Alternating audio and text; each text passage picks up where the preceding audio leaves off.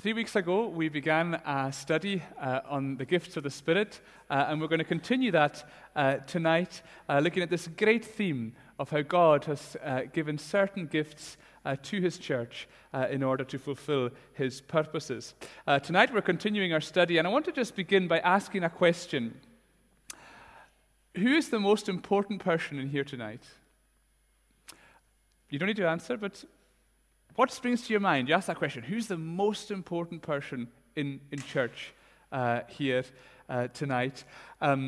Because when we think of gifts, we often tend to think that the people who have great gifts, the people with amazing abilities, these talents make these people very, very important. So if somebody came in here who was a world-famous preacher, like say Tim Keller came in, we'd all be a bit struck by their importance.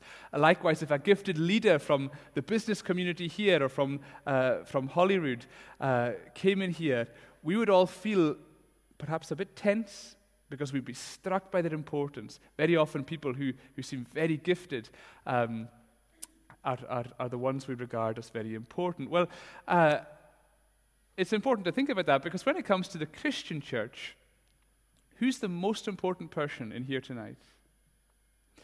Well, I'm not going to tell you yet, but hopefully we're going to discover as we look at the gifts of the Spirit together. And this is a wonderful topic to look at, because it's telling us all about how Jesus can use people like you and me to do wonderful things for Him in our day-to-day lives.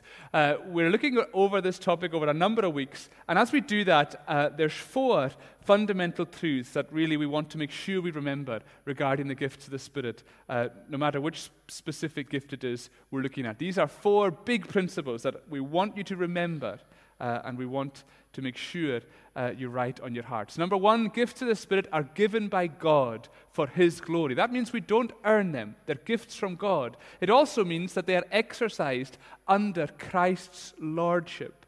When Neil read from Ephesians, that's a passage all about different gifts, but Paul associates that with the fact that Jesus is exalted as King over everything.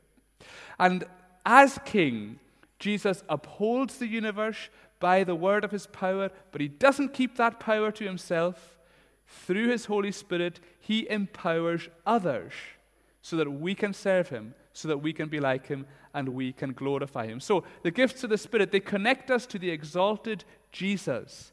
And through the Holy Spirit, they empower us to connect with the world around us. And through these gifts, God spent the last 2,000 years doing amazing things through the Church of Jesus Christ. And that means these gifts are really, really, really exciting.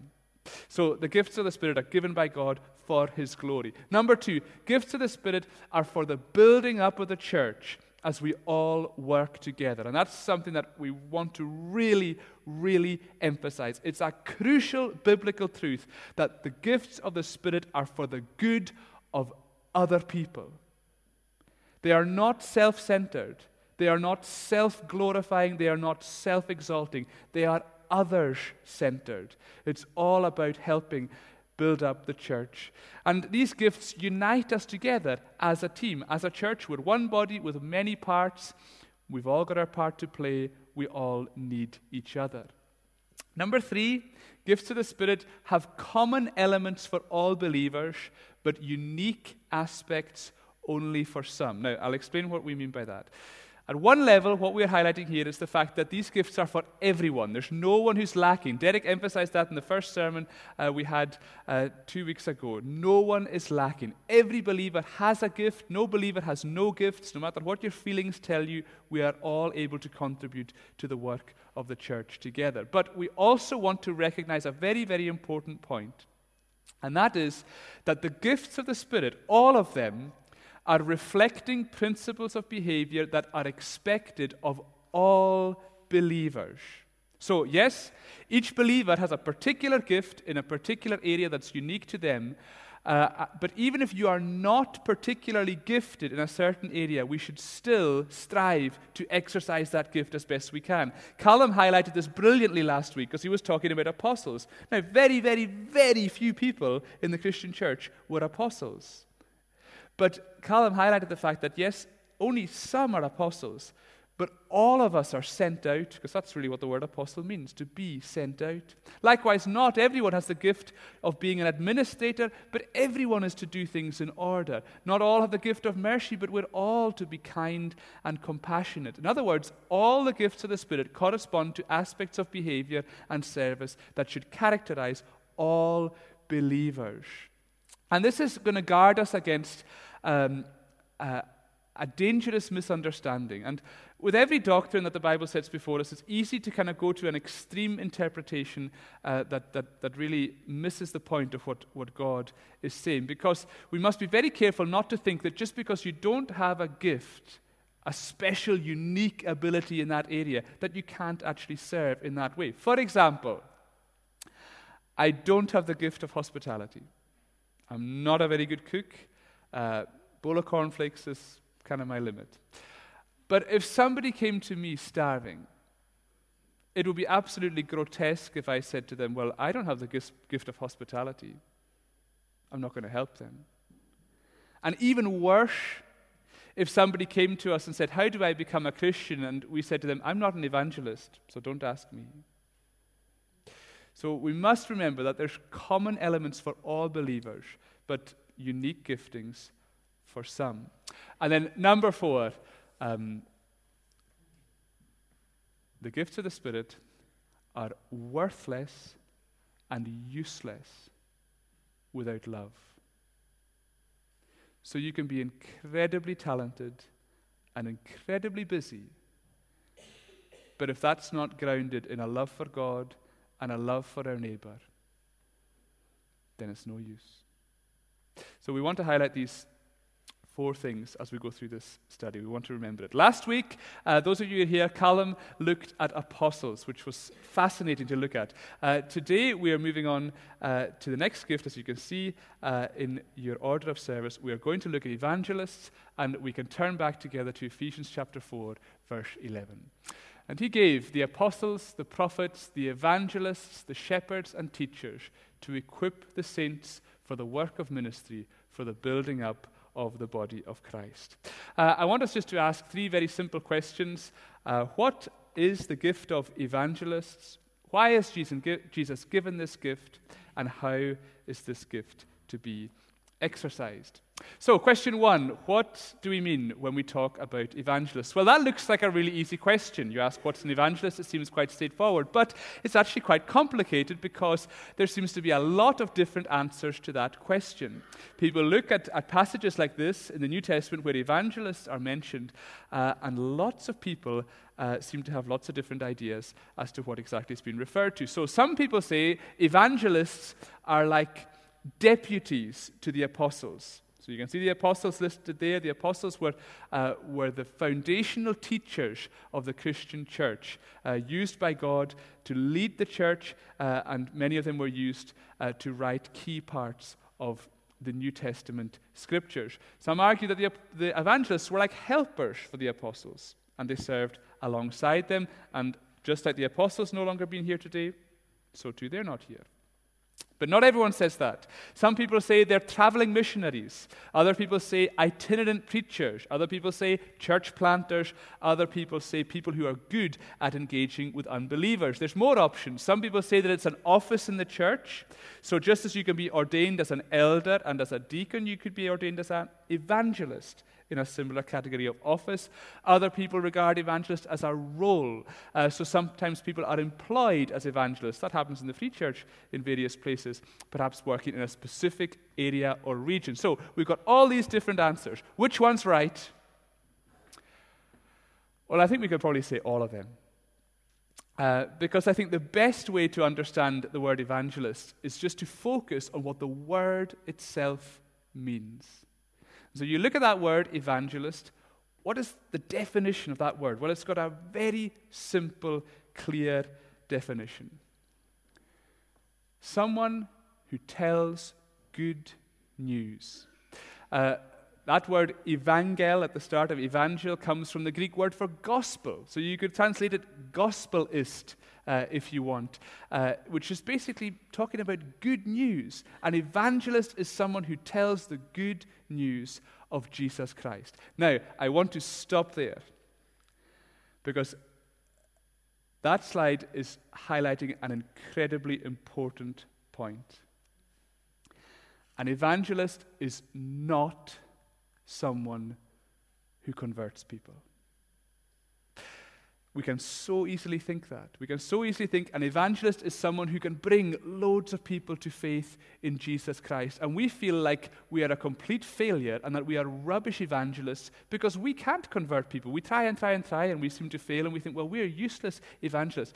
Evangelists don't convert people because the only person who ever converts anyone is the Holy Spirit. An evangelist simply announces the good news, and it is always, always, always God the Holy Spirit who does the work of conversion. So that's what an evangelist is, someone who spreads the good news about Jesus. And therefore, I think all the options that were listed there, church planters, missionaries, preachers, all of these options are valid because they're all people who are striving to share that good news. And even if they were deputies to the apostles, the command to share the good news of Jesus still applies to all believers. And we do that through God's grace working in and through us. An evangelist is someone who tells good news. And I would say that the New Testament is really deliberately general and broad in its use of this term to convey the fact that sharing that good news is done by lots of different people in lots of different ways. So that's question 1. What's an evangelist? Question 2, why has Jesus given this gift? Well, there's 3 key things I want to say, and they're very simple, but they're really important. Why does Jesus give this gift? Well, 3 reasons. Number 1, God wants people saved. 1 Timothy 2:3, this is good and it's pleasing in the sight of God our Savior, who desires all people to be saved and to come to the knowledge of the truth. 2 Peter 3:9, the Lord's not slow to fulfill his promise, as some count slowness, but is patient towards you, not wishing that any should perish, but that all should reach repentance. That is a foundational biblical truth. God wants people saved. Now that can sound so simple, and I'm sure it's something that we all know, and yet it's easy to forget, and yet it's crucial.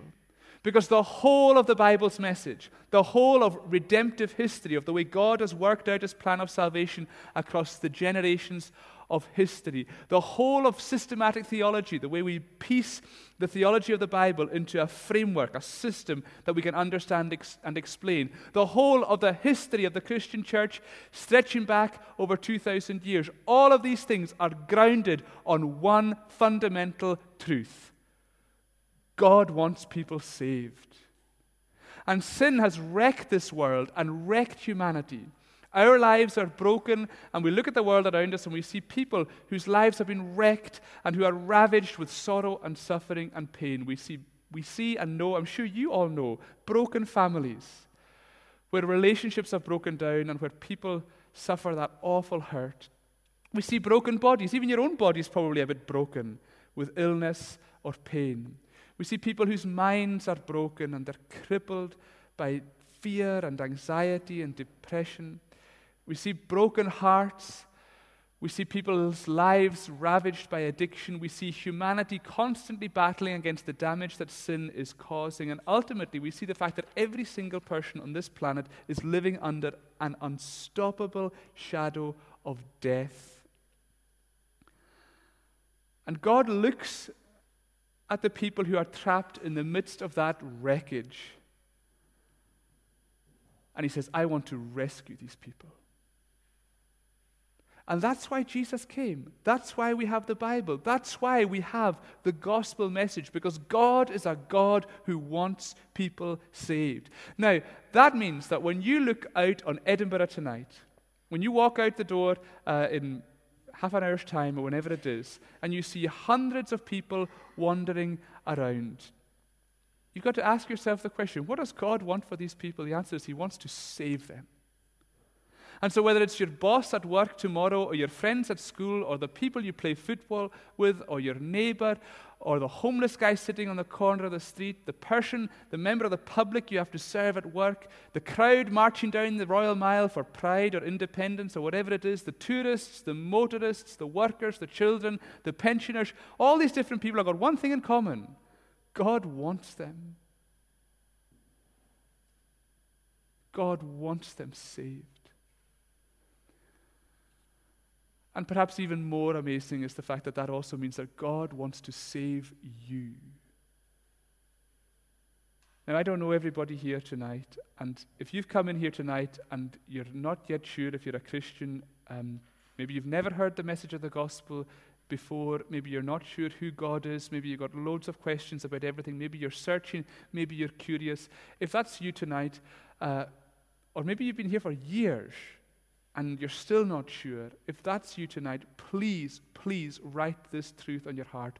God wants to save you. He wants to rescue you out of the wreckage that sin can bring. He wants to free you from the power of death. He wants to adopt you as his very own child, and he wants to hold you and guide you and protect you and love you forever. And so, first and foremost, when we ask the question, why does Jesus send evangelists? The answer is because of you. Because God wants you saved. So who's the most important person in this building? Is it me or Derek or the elders? No. It's the person who's not yet a Christian. And if that's you, please make no mistake, God wants you saved. And that salvation comes through a message.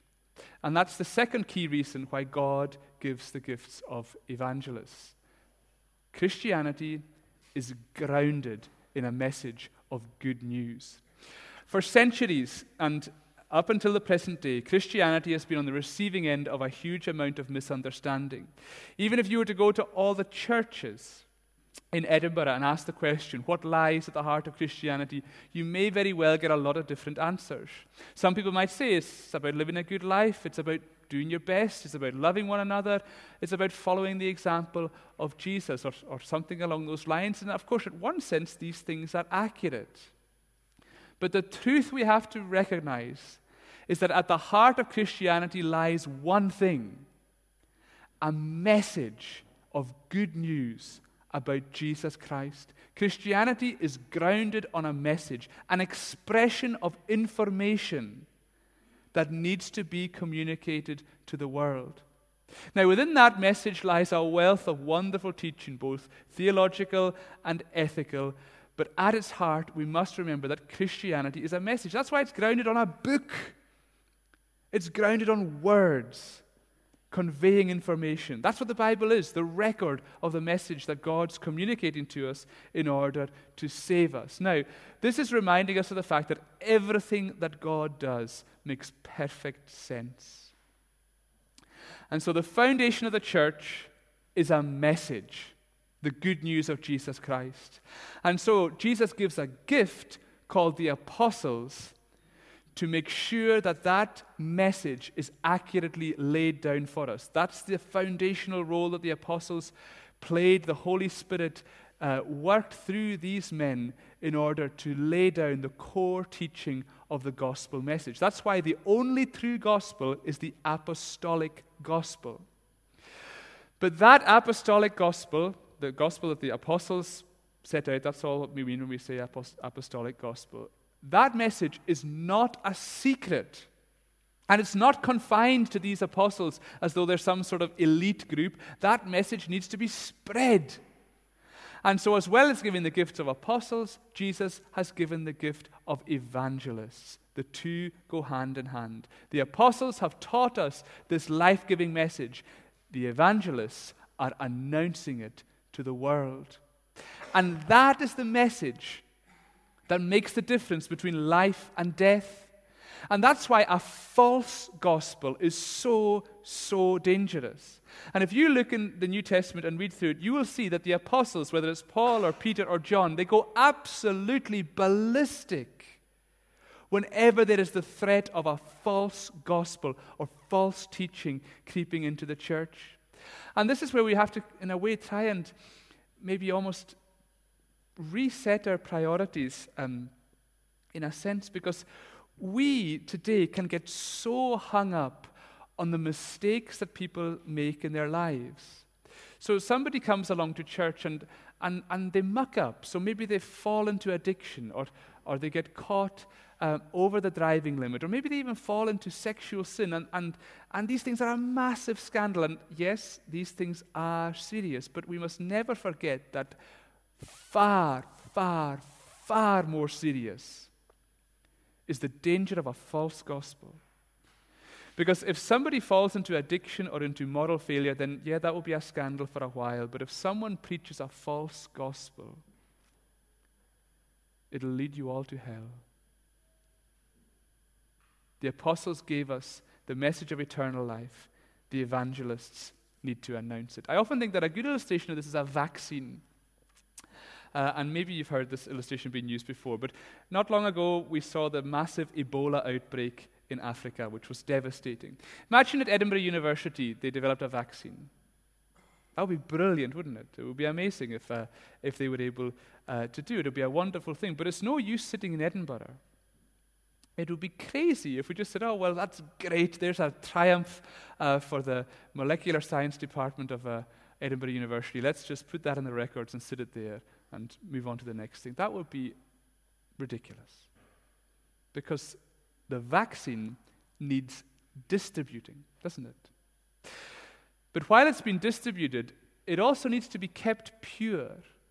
Because if the distributors thought, oh, well, we'll just add a wee bit of extra into this, or we'll just dilute it a wee bit so it'll go a wee bit further, then it wouldn't work. It would be crazy if they were to corrupt and pollute that vaccine. In exactly the same way, in fact, no, not in exactly the same way, in a far, far, far more serious way, the apostolic message of the New Testament is the cure for the problem of sin. That cure needs spreading. That cure needs to be kept pure. Christianity is grounded in a life-giving message. Evangelists have been given to spread that good news. So, God wants people saved.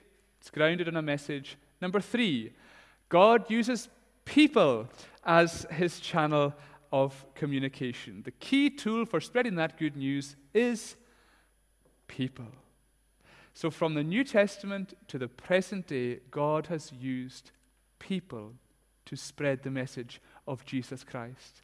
And I'm sure that for all of us, or certainly almost all of us, we can think of people that God has used to bring the message of Jesus to it. It might be people who've spoken to us, but even to the person who's maybe had no contact with anybody else and just picks up a Bible, that's still through the medium of people, because God used people, the apostles, to set that writing down. He's used people to translate it. He's used people to print it.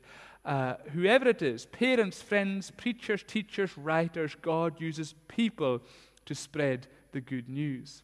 And at one level, we are all involved in that if we are Christians. So mums, dads, grandparents, brothers, sisters, friends, classmates, employees, bosses, teachers, pupils, neighbors, volunteers, in all the situations that you find yourself in as a Christian, you're a missionary. You are called to be salt and light, called to stand out as being visibly distinctive as followers of Jesus. That's why every day as a Christian is incredibly exciting, because tomorrow might well be the day when you are used by God to share this good news.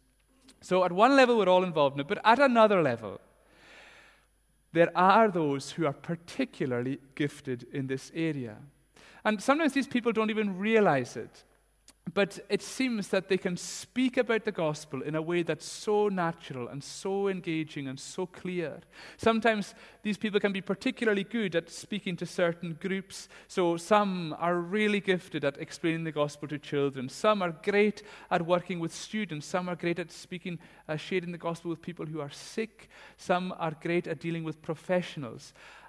Some people have this wonderful gift of being able to share the good news. Lots of different people in lots of different ways. The key point is that God's primary tool for spreading this good news is people just like you. That's how he's done it for the past 2,000 years. And he's going to keep on doing it. And all of this is pointing us to a big theme that runs through the whole of Scripture. That's one of the many amazing things about the Bible, that there are great themes running through the whole of Scripture. And this whole question of evangelist is pointing us to the great theme of the temple. Now you're probably thinking, Thomas, what on earth has evangelism got to do with the temple? Well, let's look at this together, because the temple in the Old Testament was a key part of the religious life of God's people. It was the place where God dwelt.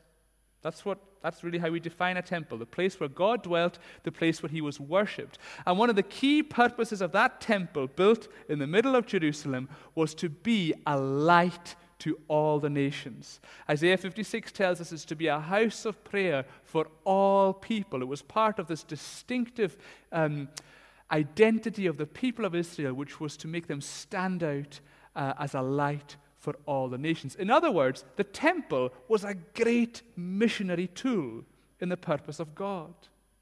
And we actually sang about that in Psalm 46, and there's a really interesting verse that talks about it. It says, there's a river whose streams make glad the city of God, the holy habitation of the Most High. Now, when we talk about holy habitation of the Most High, that's talking about the temple. Remember we said the place where God dwells. So we're thinking in terms of the temple, and we're thinking in terms of streams, according to this verse here. So I want you just to picture that in your mind. Picture the temple, picture streams all around it. And for some reason, this is a source of joy. What's all that about? Well, the word for streams in that verse is really interesting because it's actually the word that means, now wait for it, irrigation ditch. Okay? Now, we lose a wee bit of the poetic flair here when we say there's a river whose irrigation ditches make glad the city of God. But that's what the word actually means, irrigation ditch, okay? So now you have in this image of the temple, place where God dwells, and we can picture irrigation ditches connected to it. Now you might be thinking, this seems really weird. What are you saying? And certainly irrigation ditches doesn't sound as nice as streams. Streams sounds very poetic, but there's a really, really important difference. Streams flow into something. So streams flow into a river. Streams flow into a loch. Irrigation ditches flow out. And here, in Psalm 46 and in various other places in the Old Testament, such as the latter chapters of Ezekiel, especially Ezekiel 37, there's this imagery of water flowing not into the temple, but out of the temple. And so this source of gladness is the fact that water is flowing out. In other words, it is for the benefit of others. These streams are not supplying the temple. They are flowing from the temple and supplying the needs of the world around. The temple was a key tool in God's plan to reach out to the nations of the world. Temple outreach. That's a key part of temple theology. Okay. Where is God's temple today? It's you. Because you are the place where the Holy Spirit dwells. And part of our role as the temple of God is to reach out.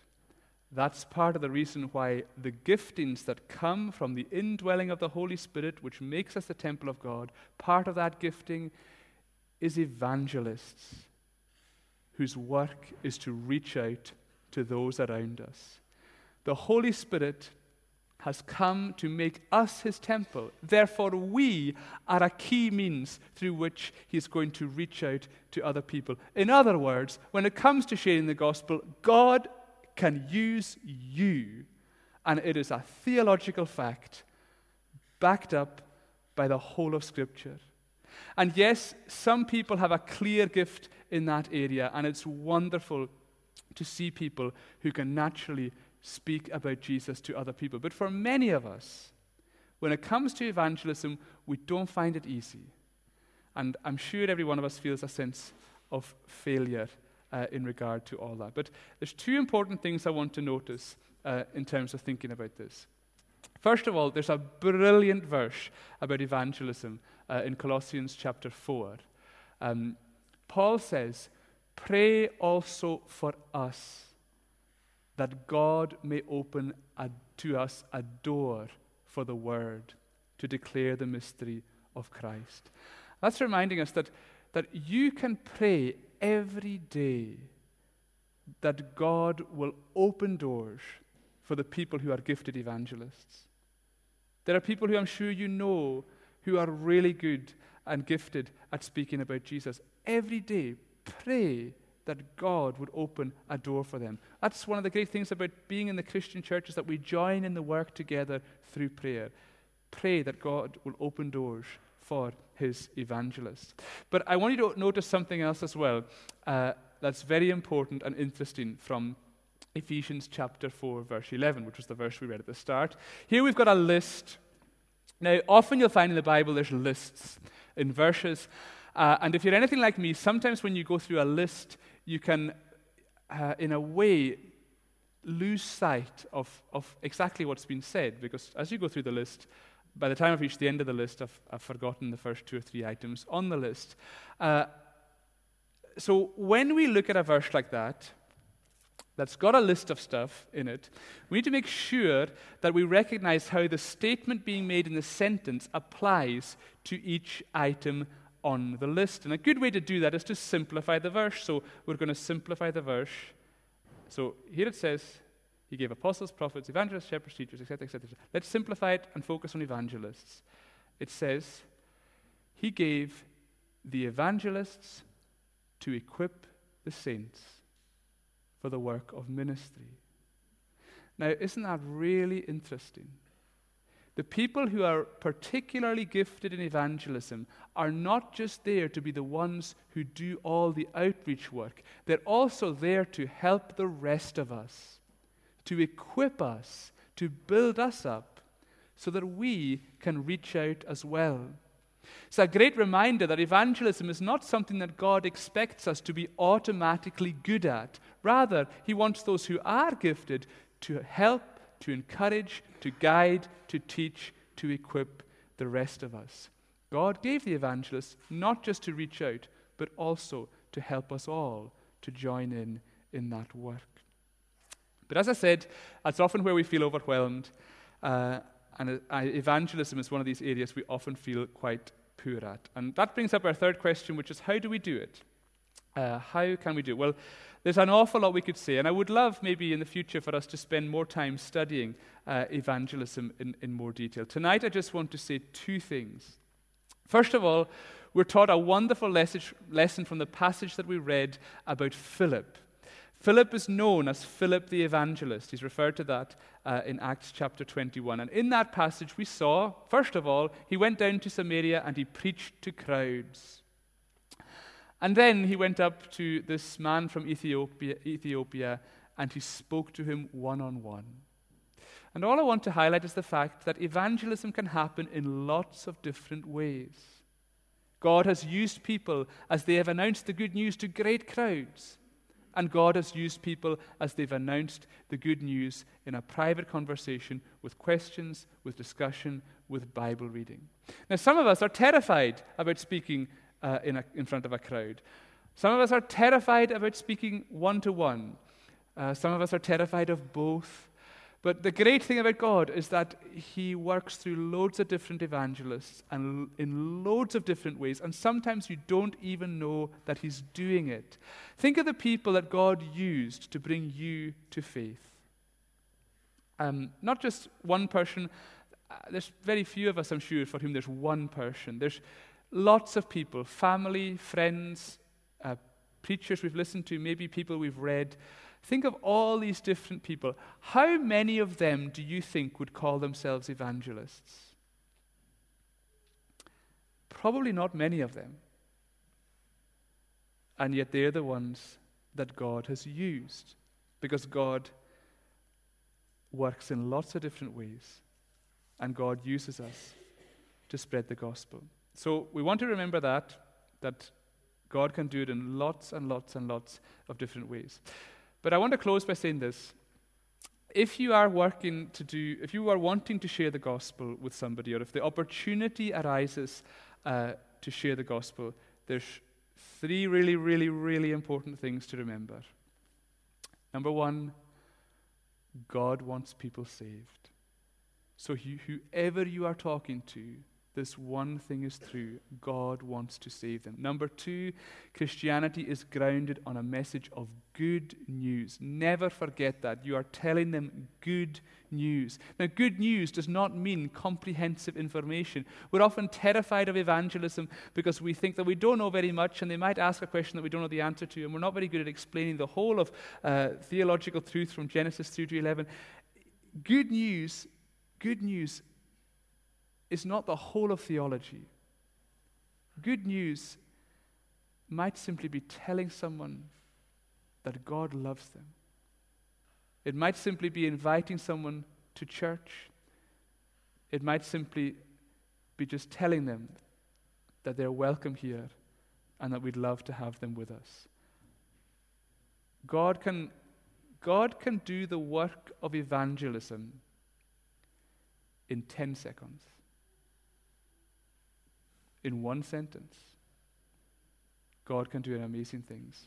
So remember that Christianity is grounded in a message of good news. And remember that God's chosen channel of communication is people. And that means He's going to use you. So you might feel useless when it comes to evangelism. You might feel absolutely rubbish, but theology is on your side. So go for it. Because God's not going to use the trees or machines. He's going to use people. He's going to use you. So, God has laid a foundation with the apostles. God is spreading that message out with evangelists. And next, He's going to build up believers through the pastors and through the teachers. But you'll have to come back next week if you want to learn about them. But I hope you can start to see how it all fits together. Because do you know, when Jesus said, "I will build my church," He meant it. Let's pray.